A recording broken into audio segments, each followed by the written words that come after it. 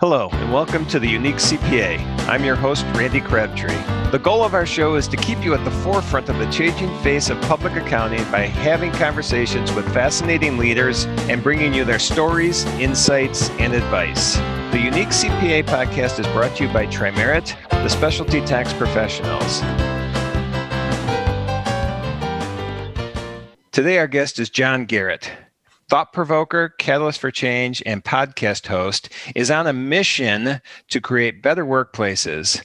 What the two-time Emmy nominee may do best is champion the human side of professionals, consulting with organizations to develop more productive cultures while shining a light on their people's rich lives outside of work, delivering inspiring keynotes about his research and recording over 300 podcast episodes of What's Your And, landed him on Accounting Today's list of the 100 most influential people in the profession.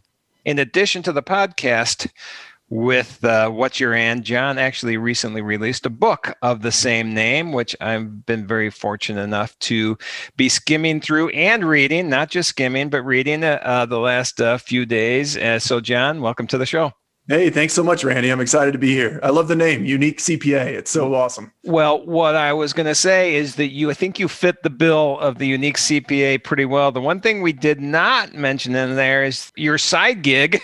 I don't know if you call that, is doing comedy as well, correct? Yeah. So when I graduated from the University of Notre Dame, went to PricewaterhouseCoopers, and just started doing stand-up comedy at night just for fun, as just a creative outlet. Go to some open mic nights. Then I started getting good, started to get paid, and then did some pretty cool stuff. So it was fun to do, on the side. And then at one point there was a perfect storm where I was going to leave. I'd gone to industry and was going to leave that job anyway. So I gave it a go. And, I was fortunate enough to be able to make it. But I definitely don't advise that people make their passions their jobs, because you're probably not that good at it. So it's really hard. It's really hard. But it's an and. It's not an or. It's an and. Well, I was going to say that sounds like an and we'll get into the what's your and.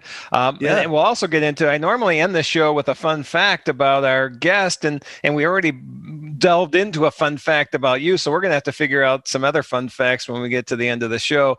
Sure. As long as we're talking comedy, and then we're going to get into other things, but as long as we're on the comedy thing, I mean, I'm amazed that you left accounting, you made a profession of this. I read some things. You opened for the band Train. You opened for Louis Anderson. Yeah. You made money, and you made money on your passion. That's amazing. But give me that experience. I mean, the whole Train thing, the whole Louis Anderson. I mean, that's that. No, absolutely. Yeah. And like I said, I mean, the caveat here is do not do what I did.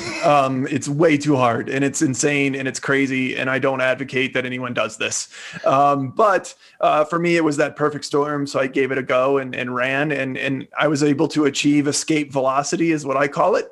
And I was able to get into orbit, and was very fortunate for that. It's a lot of work to do that. But yeah, I mean, opening for the band Train, that was in Erie, Pennsylvania, which is where the lead singer is from. And I was doing the comedy club there for that weekend. So I'd come into Erie on, Thursday, and there's a Thursday night show, and then 2 Friday, 2 Saturday, and then I go home on Sunday usually. And so on Friday, when I got to the comedy club, they're like, hey, so Train's in town. And I go, yeah, I know. I'd love to go, but I got these shows. And so then they said, well, their opening act got laryngitis. And so they want you to open for them. I guess they had sent someone on Thursday to watch the show. And so I did the show on Friday, the first show. And then I got in a car that was waiting for me, went down about 12 blocks because it's Erie, and then went into their massive auditorium. More people than are in my hometown are in this arena for this concert. And I go in, meet the band. They're super cool, down to earth, great guys. It was awesome. I go up on stage. and no one's there for comedy. They're like, can you sing? No, I cannot sing. Like I do jokes. And so it was crazy because you're on this giant stage and the lights are so bright that I could not see the edge of the stage. So the whole time I'm up there in the back of my brain, I'm just going, don't fall off. Do not fall off. Do not because that'll be hilarious, but also humiliating. And it was also super weird too, because you have a rhythm to your jokes. And so, I start the joke and then, laughs start. And then I go to start the next joke and there's more laughter that's still coming because the very back row of, 3,500, 4,000 people, by the time they hear the joke and they laugh and it comes back to me, there's time there. And so it was a very out of body experience, but they were super cool. And then I went back to the comedy club to do the late night show, and late night Friday's brutal. I mean, if you read in Steve Martin's book, that's why he stopped doing stand-up, because it's the end of the week. People are tired. They probably went to happy hour. They've been drinking for 5 hours. They're just jerks. And Friday late show is brutal. And so I went up and I didn't even care because I was like, I have 4,000 laughs all stored up in my heart. And so you guys can laugh if you want. I don't even care. And it was fine. The show was great, but it was literally like, how did this happen? Like, this is crazy. I did a show for 300 people and then 4,000 people and then like 150 people. Like same jokes, same like me. Like, it was crazy. But that's amazing. Cool. And then opened it for Louis at Atlantic City. It was super cool. That was like 1,000 person at the Borgata Music Box Theater. And just done some pretty cool stuff, with that, and been really fortunate to have had those opportunities. Yeah, that's nice. My adrenaline gets flowing when I'm up in front of people just talking about, taxes, and I have a great time. I can't imagine getting up and telling jokes. I mean, I couldn't do it, but man, I could just imagine an adrenaline rush going through with that. And I could see getting addicted to that pretty quick. It's pretty surreal. Like it's a room full of strangers that have no idea what you're going to say. Right. And then words come out of your mouth and all of their reactions is immediate laughter. Right. Like it's the most surreal thing that I find myself sometimes when now it's more keynote speaking, but I'll think like, how's this happen? Like, how does this happen? Like, this is so surreal. It's weird, but it's cool. All right. We got to your fun fact, I guess, early in the show. But what we really want to concentrate on, I guess, is being the unique CPA. We got the uniqueness out of the way, and we'll continue, I'm sure, to hear more uniqueness. But CPA, but before we get to how you're working with CPAs, let's talk about the book, because that relates to what you're doing with CPAs too. So this book was released a month or two ago, correct? Yeah, September 15, 2020. Yeah. And it's What's Your And, which is also the name of your podcast, which, by the way, you're on podcast episode 331 or something like that, which I found out is not the number. You probably have about 100 plus more podcasts you recorded. Right. I did some 0.5s in there. Yeah. So I got weird on the numbering, but I'm at less than 10% of your total. So we'll have to get some pointers at the end and I learn from your expertise here. You're doing great, man. I'm intimidated here. Stay the course. I was once at 30 as well. So don't worry about it, man. No, that's awesome. No, I'm not sure I'm going to make it to 400 plus, but I'm having fun with where we're at now. So that's great. Exactly. All right. So let's talk about the book then. So the book obviously translates from the podcast, I guess. What was the impetus to start to write this? What was your goal? What were you trying to get to communicate out to people? No, that's a great question. Cause I mean, I never thought I'd ever write a book. I didn't want to write a book. I just thought books were written by like super smart people, like, a Brene Brown or a Seth Godin or the Simon Sinek's or Adam Grant or, those kind of people. And from speaking so much in 2018 and 2019, I added it up. Over 10,000 people were in the audiences of conferences I spoke at. And so I was really able to dial in that message and really nail it as to what it is and so it's not just theory, it's actually applicable and it resonates with people and it really strikes a chord with a lot of people. And then I had oftentimes audience members coming up, hey, do you have a book? Because I want to share this message with people that weren't here. And I want to do it justice. I want to make sure that they get it right and all that. And so when people kept asking, I was like, well, I guess I need to write it now, and so it was one of those things that just, it had to happen. And, I don't consider it to be, my message. I think it's our message. I'm just the mouthpiece. And I'm really sensitive to that, because I think it's a collective our message. I'm just the one that happened to put it together and be the one to write the book. So not only put together, write the book, is this what as we said in the beginning, you're a thought provoker, catalyst for change? Is this the concepts you're using when you're out catalysting change? No, exactly. I mean, it's what's your and. Yep. I mean, we never ask that. We're at a networking event, or we work with people for we're around people in the office for more waking hours than our family. Yeah. And you don't even know what these other dimensions to who they are. And the thing is like, one, it's nice, but two, is it actually makes you a better professional, is what my research has shown, as well as the research that I've gotten from like Duke and Northwestern and stuff like that. And so it makes you a better professional to not only have these outside of work hobbies and passions, but to share them. And when I came out of Notre Dame, go to Big Four, for some reason, our default mode is don't share. Like, first of all, don't have a hobby or passion outside of work. And if you do, God forbid, don't talk about it, because it's unprofessional. No one cares. You're going to creep people out. It's way too personal. You should be dedicated to your career. What are you not very good at your job? Why are you wasting time doing something else besides reading tax code and FASBs or whatever the hell? There's more billable hours. Just do that. Right. And there's so many excuses that we feed ourselves, and all of those are lies. They're all lies. And so that's what my book shatters that. It shatters what the stereotype is. And, we're all unique CPAs, not just me and then the handful of people you've had on the show. It's all of us are. Just if we focus on the part that's unique, which is not the CPA part, it's the everything else. So going back to the handful of people I had on the show, you're already bragging that you've had 400 shows and I've only had 40. So relative to CPAs in general, the percentage of the numbers, the auditor in me was like, immaterial difference. I had to give you a hard time on that one. Sorry about that. And the other thing I wanted to point out, going backwards for a second, super smart people write books, just so you know, and you probably understand this. People go to Notre Dame usually have very good academic records. So I appreciate that. You might be listed in that super smart group. Well, so thank you. I just wanted to point that out. You're not taking a compliment that well. You look like you're blushing. Well, no, I feel like a jerk now because I just... No, you're fine. All right. So let's move forward then. So what's your end? Obviously, you kind of explained it, you're not just your job. You're not just an accountant. You're not just, there have other things that you're doing outside of work. And so how do you use that?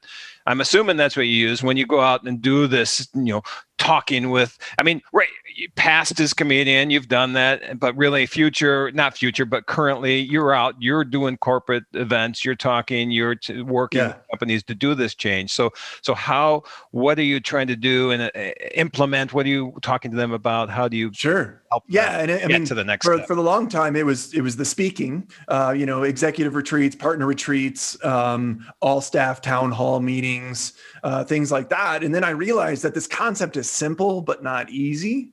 And so people implementing it, it's just like people telling me, go to the gym. And I'm like, but I don't, and even if I went, I wouldn't know what to do. Like, I really wouldn't. And so it's the same thing where it's simple, but it's just not easy. And so that's where, in about the last year and a half is rolled out more of the consulting piece of how do we implement this? How do we make this part of the culture? And because really, when you look at your organization, whether it's a firm or it's your company or even your department, it's made up of people, but those people are made up of passions. And so the core of your culture isn't the people, it's the people's personalities and passions outside of work. And so that's really, it's how do we build that culture around what happens outside the office? How do we shine a light on that? How do we celebrate that? How do we get people to share that and make that just it's routine. It's just normal. It's what we do here, type of a thing. And what works at one firm won't work at another. And what works at one office of a firm won't work at another office in a different state. So it really does have to be customized, but really just crack that door open to the human side to each of us, and how important that is, especially now with the pandemic. A lot of places find out that, oh, I guess we don't have a culture, because it was based on complaining about the break room coffee or passing each other in the hallway. How are you? Fine. I'm fine. All right. And that's surface level, and how do you actually get to know your people? How do you actually have a genuine interest in the people around you? And, how do we make that normal? So what are you teaching them to do then? How do we make it normal? I mean, you can't just, flip a switch, I guess. And now, okay, I'm concerned about what my people are doing outside of work, rather than I'm still concerned about their billable hours or whatever, but I'm also concerned about the person. So how do you make that switch, right? How do you advise I mean, the work's going to get done. The work will get done. The billable hours will happen. The work will get done. So, don't worry about that. It's going to happen. It's like, It's like worrying about breathing. You're going to breathe. I mean, it's happening. Right. So, focusing on that isn't necessarily, always, needed. But it's working with teams to find out. Basically, it's great to start with the leadership group. Let's build the sandbox. What are the boundaries? What is never going to happen? Look, we're never going to have casual Friday, or look, we're never gonna, different places have different things, depending on their culture or where they are, or, in the United States, or even in Canada and the world, just, what they're willing to accept or do and not do. So let's build that parameter, build that sandbox, and then everyone go play inside, then, because I think in accounting, especially, we're so permission based that we wait for permission, and then you find out that they were going to let us do this all along. Like, what the hell? Right. And so instead, it's easier to tell people what the boundaries are, and then you have carte blanche. Go nuts within this fence. Do whatever you want, and I think that's really freeing and liberating to people. And then, when you start to find out about the people around you, I mean, there's emotion and color, and people's eyes light up, and there's energy in their voice, and they sound excited about that. Where, when they talk about work, sometimes they light up, but sometimes they don't. Right. And when you're talking about, craft beers, and, you light up. Like, you light up when you talk about taxes. Sometimes you light up, but sometimes it's like, well, it's taxes, whatever. Yeah, and that, so you hit on it, and people have listened to the show probably have heard me talk about craft beer in the past, but that's definitely a passion. But honestly, I get this passionate about R&D tax credits, which makes me quite a geek. I know that's totally fine. And that's the thing is, like, you're good at your job and you like your job. I'm not saying it's one or the other. No. I'm saying there's both. Right. And totally cool. But I think that the energy you get from that craft beer side of you can fuel the work side of you. Yeah. And rarely does the energy you get from doing tax stuff fuel your hobbies. No, you're correct. Yeah. You're correct. Unless it helps you make more money that you can spend more time on your hobbies. And that's exactly it. Is we're working so we can live. Yep. And it's about time that we all just admit it instead of lying about it. Yep. So we've and you and I talked about this last week or so. We've melded craft beer with specialty taxes, and we are having a lot of fun right now with all of our clients, getting on virtual happy hours and tasting through different beers and explaining the beers and having fun. And as a company, I think we're having a great time with it. And it's nice that when I was doing that too, when I do it now, I'm going, okay, it's pretty interesting that we're kind of incorporating our and into what we do. So you've got me already. I'm hooked on the book. I'm hooked on your message. So. Well, thanks, man. Yeah, it's simple, just not easy, but you're already doing it. And I would have to imagine that, like, before you did that, I mean, are things different now? Like client conversations, or that energy, or when you're hanging out, it's got to be a different thing. So the interesting thing with us is, it was kind of always a thing for the last 3.5 years. I kind of changed my role in the business, and myself and one other gentleman started the business, and we were kind of just managing it. And I decided that wasn't for me anymore. And my role now is I call myself the breakfast, lunch, dinner, drinks, conference, CPE presentation guy. And there you go. And so those are the things I do. But so often our meetings are based around, going out to dinner and having a drink. And the thing with the virtual is we just get to do it with a lot more people now because it's easier to get a group together. I don't like it as much. I like to be face to face, but we do get a bigger group. So that's what has changed, is that we've just been able to get in front of more people, which is, but that's encouraging to hear that it works. Yeah, it works. Yep, for sure. So I'm going to go back to the book for a minute now. Sure. Because like I said, I have been reading it. I wanted to get through it all before we talked today. And unfortunately, I didn't get through it all, but I got through at least half of it reading and tried to skim the second half. But when I was looking through it, I saw that the makeup of it was really 3 sections. Elevate your employee experience, which sounds awesome to me. Don't be afraid. And then taking action. So maybe you can expand on those, or if there's one section. I wrote the book for people that aren't readers. Most people aren't readers. We're all busy. We have work to do. Like life happens, things happen. But I wrote them in micro chapters, so they're all less than a page to maybe 3 or 4 pages long. So I don't know about you, but when I'm reading a book and I finish a chapter and then I see, well, what's the next one? Oh, it's 20 pages. Yeah, I don't have 20 pages. So then I put a bookmark in and then I put it on my shelf and then I don't finish it. And so I want my book to be done. I want you to read the whole thing. And so I wrote it very conversational tone, and it's just the meat. There's no fluff. I just hit it and go. And so, 3 big modules, as you said, and then the micro chapters within. But, the employee experience is something that I think a lot of us don't think about.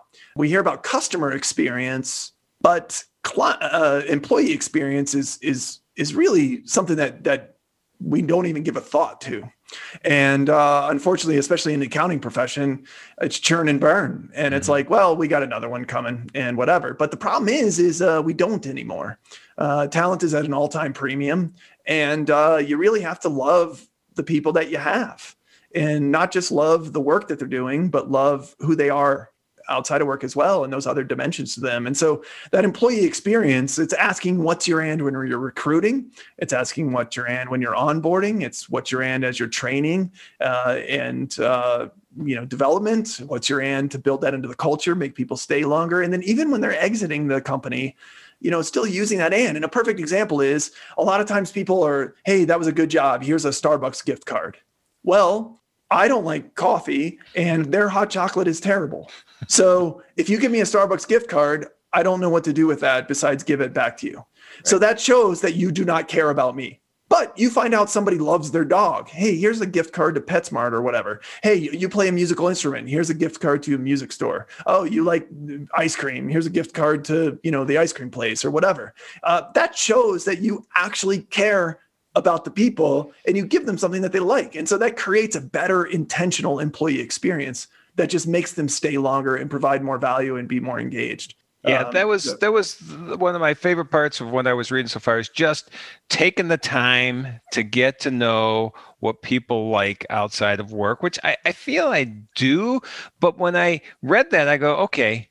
And I started thinking of employees. I'm like, okay, what's their thing? What do they like? And we, on our website, we list every employee. And at the end of their bio, we put a fun fact. So I just went in and I read everybody's fun fact this morning just to make sure I knew what people enjoyed doing. So again, going back to, you're already influencing me. But on some of them, I was like, I didn't know that. I should have known that. How come I don't know that? One person's goal was to be after retirement to be a power lifter. I'm like, I had no clue that was a goal. That's fantastic. Yeah, exactly. That's fantastic. Another person as a professional motorcycle racer prior to this. Okay, I didn't know that. Now I feel terrible that I don't know that. So, well, don't feel terrible because now you do. Right. And so the next time you talk to those people, I promise you that's going to come up. Right. I promise. Yeah. Yep. And the fact that you guys put that on your website bios, I love that, Right. because that's something that's so simple, and it's something that no client is going to read that and say, whoa, this guy raced motorcycles. I'm not going to work with that firm. No one said that. Right. And if they do, then good, because I don't want to work with you either. Right. So that's the thing, is we're all trying to be, professionalism tells us that we have to be this thing and put on this facade. And yet everyone else is doing the same thing. Mm-hmm. And so you're just a commodity. I mean, at the end, what makes your firm different than the other one? It's not your technical skills. It's your people, and it's not just your people, it's your people's passions. It's that motorcycle racing, it's that powerlifting, it's your craft beer. Right. And it doesn't have to be world record breaking something. Right. It's, you know what? Once a year I do a 5K walk for a charity. Sweet. Nice. Or I like to make kombucha, or I like horror movies, or I love wine, whatever your thing is, just that's your thing. What lights you up? And find that out. And that's cool that you guys do that. That's a great example for everybody listening. No, and I honestly was thinking, I'm going to call everybody and just talk about their passion, and just, not every day in one day, but, once a week, call a different person or something, or once a day, call a different person, just say, hey, how's this going? So that's cool. I think that is awesome advice. And I think that there's probably a lot of people that I've talked to on this podcast so far that probably think that way, and I don't know if they've really gone as far as that, and hopefully they'll listen to this and realize that that's going to be an important thing. Let's go to the next step on that, if you want. Then from the employee experience to don't be afraid. What do we mean by that? Well, and that's just crucial to know that you're not alone. I did my own research, because when I started this, there's a guy who remembered me from my first PwC office 12 years before that. I know John Garrett. That's the guy who did Comedy at Night. And he didn't remember any of my work-related things. I was one of the first promoted in my start class. I was on the largest financial services client that PwC had. I didn't suck at what I did. And yet he didn't know any of that, because he was in the tax department, and I never went to that floor. I never met him. I never worked with him. I've never been around him. And yet 12 years later, he remembers me. And so I think we're all really good at our jobs, and we all deserve to be remembered 12 years later. Right. And so don't be afraid. So I started doing my own research, and I found that 92% of professionals have a hobby or a passion they regularly do outside of work. So that means that the stereotypical accountant is actually unique. A stereotypical accountant is somebody that has these outside of work interests. Right. And it's not like 51-49. It's 92-8. It's not even close. And the 8% has been bullying the 92% to believe that if you don't act this way, then you're not good or dedicated to your career. And that's a lie. And it's just shatters that. And now so, we just lost 8% of our listenership on that. No, but if that's you, then that's fine. If work is your jam, then that's fine. Yeah. But also know that for the people that work isn't their jam. Right. No, I understand. Also fine. Yeah. But here's where it gets scary though, Randy, is when I do the consulting with some places, and partners or executives pull me aside and they're like, hey, I'm going to retire in 3 years and I don't know what I'm going to go do. That's when it gets scary. Yeah. Because if it's all work all the time, anxiety through the roof, depression potential very high, and when you're not going to retire, and that's what happens. That's why there's no succession planning in firms. That's why it's because they don't want to leave, because they have nothing to go jump to, and it's not healthy. No. Well, I'll tell you, I have plans for retirement, so I know what I'm going to do. So we don't have, and it's not drink beer all day long. That's not going to be it. But, no, exactly. But I mean, for the people where it's all work all the time, right? Just think ahead a little bit, right? So okay, don't be afraid, and then taking action. Yeah, taking action, because there are so many books out there that are theory, and then it's like, well, what the hell? How do I do this? I don't know how to apply this. What does this mean? So I preface it with, hey, these are just ideas that I've seen in the real world with clients that I've worked with, but what works at one company might not work at yours. So just use these as ideas to get you going, brainstorm, and then just pick one and then throw it out there and see what happens, and type of a thing. But simple things, a lot of them free even, which accountants love. And so, but just some ideas to get you started. So it's not just all theory. It's here's how to apply it. All right. Well, that's awesome. And then let's go back to then, we've got all these concepts. We're going to wrap up here pretty quick, but you do this not only for CPA firms, you go out, you do the talking. So is this a firm hires you, a conference hires you, everybody hires you? How are you out speaking? And I guess who is the audience typically? Yeah, I mean, the audience is typically white collar nerds. And Okay. I say that affectionately because I'm also one of them. Yep. So it's accountants, it's consultants, it's attorneys, it's engineers, it's bankers, insurance, actuaries, architects, those people that have a degree and maybe letters after their name that they feel like that's their identity. And there's so much more to who you are.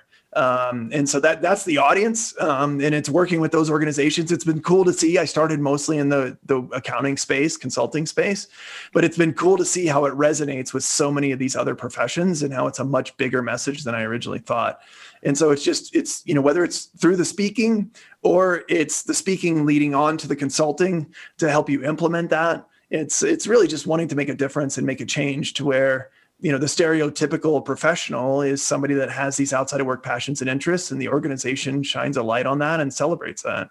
Yep. And I'm glad you transitioned into the consulting then too. So is there a standard consulting agreement you work? I mean, time frame you work on, or is this every client's different? How does that work? I mean, it is a little bit of every client's different. It's also somewhat new, being a year and a half old. So, I'm still honing that in as to exactly what it is. But typically it's an implementation, like speak and then implement. So maybe like a 2-day. Right. And then I'm available, for check-ins every month. And then maybe around 3 or 6 months, we revisit as it moved the needle at all. And then along the way, we tweak to dial it in. And then, hey, do we want to go next level? Do we want to do something else? Do we want to keep going? So, I try not to, it's not a 18-month, we meet every week. And it's like, no, we got work to do, man.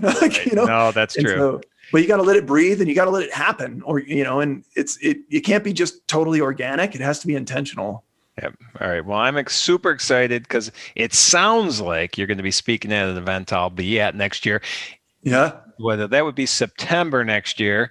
Right. And that I'm assuming is going to be in person at this point. I think we're going to be. I hope you didn't just jinx it all around, Randy. But I know I didn't name the association, so I'm not. It's virtual and not me. I just screwed that up big time. No, I'm teasing. All right. Well, maybe I'll see you the year after then. Yeah, whatever. I'll just come to Chicago. I don't care. All right. We'll just go get some. Get some dogs. Some dogs, some Italian beef, some deep dish Italian pizza. Beef, so. And you were an Illinois person, right? I mean, you've been around, but you were in Illinois for a while, right? I've been around. No, I went to high school in Southern Illinois near St. Louis. My dad was in the Air Force, so I moved a lot. Okay. So we moved, every 2 or 3 years growing up, and then settled in Southern Illinois near St. Louis. So all that moving, that's how you got funny. All these different experiences from all over the world, huh? That's possible. I mean, when you're the new kid, people like the new kid that's got jokes. Right. So, yeah, it's just weird when you're writing your own jokes. That's when it's weird. Yep. So is it, now I'm going to go off on a tangent. When you're telling jokes, is it jokes always prepared, or does it veer when you're in front of an audience? Like you start adding it's going to be 99% prepared. That's what I figured. And then, because the only difference between, a brand new comedian and me and Jerry Seinfeld is the brand new comedian's told the joke 10 times. Right. I've told it 1,000 times, and Seinfeld's told it 10,000 times. Right. So the confidence, the polish, the word choices, the cadence, it definitely, it's rehearsed. You just, the more you do it, the more it's weird. It's kind of an arc where it starts out where it's very fresh because it's brand new and I don't know where it's going to go. And then it seems very rehearsed and it's not that great. But then after you do it so many times, then it seems like, wow, he just made that up off his head, top of his head. It's like, nah, I say this every night. Well, that's awesome. That's not where I wanted to end. So we're going to go back to the whole consulting. I feel like I've wrecked your podcast so much. I don't even know. The editor should not even touch anything and just be like, here it is. I think we're going to let this flow. This is free flow. It's fine. This is what happens when you talk to John Garrett. Hey, I'm having a great time. I'm laughing. That's all. That's part of the goal of the show, is to have fun. So we're having fun. So we want to educate and we want to have fun. I felt you were educating. I am super excited about what you had to say. I honestly am. When I first started public accounting, 1,000 years ago, You and Pacioli, buddies. Exactly. I was on my abacus, and I came up with these ideas that when I started my own firm, and I set a goal that I wanted to start my own firm 4 years after I started in public. I don't know why I came with 4 years. Wow. I don't know what the plan was, but 3.5 years later I did. But I wrote down things that I wanted to do with that firm, and there was things that I wanted employees to do if I was lucky enough to have employees. But there was things that, I wanted to have fun. I always wanted to have fun. Yeah. And I feel we've continued that into this business. And so I'm super excited just get involved with your employees, getting to know them better, getting to know their passions, and then how those passions affect you within the business. I honestly am. I've never been so excited to read I don't know if you call this a business book, but a business book that I am. It's actually more of a leadership book than I even anticipated as well, based on the feedback that I've gotten, which is cool. I agree. So before we wrap up on that, anything else you want to touch on the catalyst for change in the book? No, I'm just so grateful that you had me on this show, man. So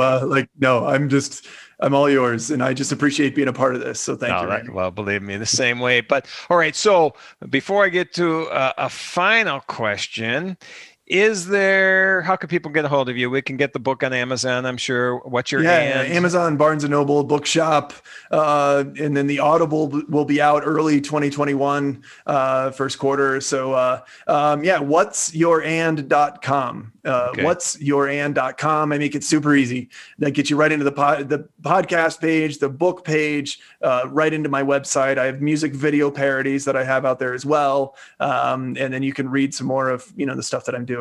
Follow me on LinkedIn, Twitter, all that stuff. All right. Well, before we finish then, we've got 1,000 fun facts from you already, but we always have to end the show on a fun fact. Okay. So I don't know if you want to, you have another one you want to bring out? I have a question if not. Yeah, question. I'll let you fire away. This will be fun. Okay. So Emmy nominee, what is that all about? Yeah. Okay. So for Notre Dame football, I was back on campus for a game 6 years ago now. And so some buddies of mine that work in the athletics department, they were like, hey, we come over and hang out. And then they were like, hey, we're going to walk over to the football building. And I was like, oh, well, this is neat. And then I go up and I'm meeting with Brian Kelly's right hand. And she's like, we're just talking and whatever. And so then they go, so we'd like you to write, they call it Echoes, their awards show at the end of the year. And I was like, okay, sure. That sounds cool. So then all of a sudden I'm like in the locker room and on the sidelines for games and like learning all about the team and the players and, the jokes that they have and the inside stuff and what the personalities and the tics are of the coaches and the players and all that.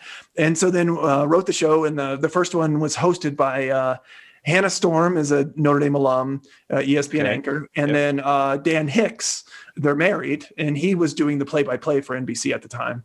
So they hosted the show, and it's in the theater on campus, 900 people. It's a TV show. It's a legit all-out TV show. And then they tape it, and then it airs on NBCSN. And so I'm just the guy behind the guy and gal to make it happen. And so, that first one, like you meet Dan Hicks and Hannah Storm, they fly in that morning. I meet them that morning, like 5 hours before we tape, and I have to coach them up on here's how you tell the jokes, and here's why they're funny, and what do you think's funny? How would you say it? And then we go live, and it's super cool. And then that was the first one that was nominated for an Emmy, which is insane. And then 2 years later, Jerome Bettis was the host. So I got to hang out with the bus for all day. Wow. Great guy, super hilarious. And then that one was also nominated for an Emmy. And then the year after that was Aaron Taylor. And then the last year was Ryan Harris. They're all Notre Dame alums, Super Bowl winners. And then this year, not sure exactly how it's going to go down, but it's just, when I found that out, I was like, wait, what? That's like I wrote cool. a show, and then when it happened a second time, and now it's almost like, what the hell you got to do to get one? Like these are good. That's right. Like, so you haven't won yet, huh? All right. They're hilarious. They're super well written. Like they're really good. Like I'm really proud of them. And it's a team of like 40 people that come together behind the scenes to make this TV show. Yeah. And It's easily the most intense week of my life outside of being on the Unique CPA podcast. This was extremely intense. I know that. Right? Usually people have to sleep for like a week afterwards and totally. recover. So hopefully you get through this okay. I'll be praying for you. So my producers are going to get really mad at me, but I want to go with one more fun fact. I'm having too much fun to stop right now. Listeners, I hope you're enjoying it too. John is very entertaining to talk to. All right, another fun fact. Your book, the foreword, was written by Lou Holtz. So sticking on that Notre Dame football team, Lou Holtz. Totally. How did that come about? How did you get? Which, by the way, is my and is definitely college football. In case anybody was wondering. But why didn't I ask you that? Right. Yeah, no worries. College football, going to concerts, and ice cream. That's they don't have to be super exciting, people. Just that. There you go. Nice. I obviously was an accountant. My and was comedy. I mean, I enjoy that too, but not performing anymore at the clubs. But yeah, so Coach Holtz. Last year, I was speaking at a conference in New Orleans. I was the close of the first day. He was the opening of the second day. And I stuck around to watch. And I have a picture of me with Coach Holtz when I was a junior at Notre Dame. There's a picture of me with Coach Holtz. I was in the marching band, and he loves Notre Dame marching band. He's such a huge fan. And so I had that picture on my phone. And so I showed the client, and they were like, "Holy cow, you need to meet him." And I was like, "Well, yeah, I do." Yeah. And so then they had a little private meet and greet for it was a software company, their top clients. So it was maybe like 20 people, and then me. And then Coach Holtz is in there, and he had just got done speaking. They were in this small room in the back. And so I just stayed out of the way and all that. And everyone's talking to him. Hey, Lou, Lou this, Lou that. So when he was done, he went down to pick up his satchel, and I just walked up and I was like, "Hey, Coach Holtz." And he immediate attention and locked eyes. And he's like, and I said, "My name's John Garrett. We've actually met before." And I showed him my phone, and he said, "Holy cow." And I said, "Yeah, I was in the marching band, and my junior year was his last year." And there. And so he gave me his business card, and he said, "Hey, if you ever need anything, that's my cell phone. And this is my email for my assistant. And whatever you need, let me know." And so I sat on it because I'm from the Midwest for like 4 months and like a big chicken. And then finally I was like, you know what? I'm going to ask him. I got this book, and I think it really dovetails well with the message that he speaks on in some of his books. And so I was like, "Hey, would you write the foreword?" And then they wrote back right away, "Absolutely. What do you got?" And then a week later had the foreword, and I was like, well, now I have to publish the book. Now it has to happen. And so, I'm so thankful that he did that, and just out of the kindness of his heart, to do that. And then what he wrote is really cool too. So that's what I thought too. He was really thanks, man. He really enjoyed your book. So well, that's awesome. That's about 1,000 ands we've got from you and 1,000 fun facts. So we're gonna cut it there. I'd keep going, but no worries, man. We're going to stop. Again, everybody can find John at whatsyourand.com, which will get you to the book, we'll get you the podcast, and we'll get you to the johngarrett.com website, correct? Correct. It's all right there. All right. Well, again, thanks so much. I had a great time. I appreciate you being on here. No, this was a blast, Randy. Thank you so much, man. I appreciate it. Thank you for joining us today.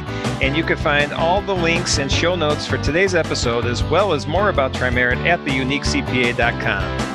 Remember to subscribe and join us for our next episode, where we'll be going beyond compliance into forging new pathways of delivering value to clients, diversifying your revenue streams, and leading-edge management techniques and styles.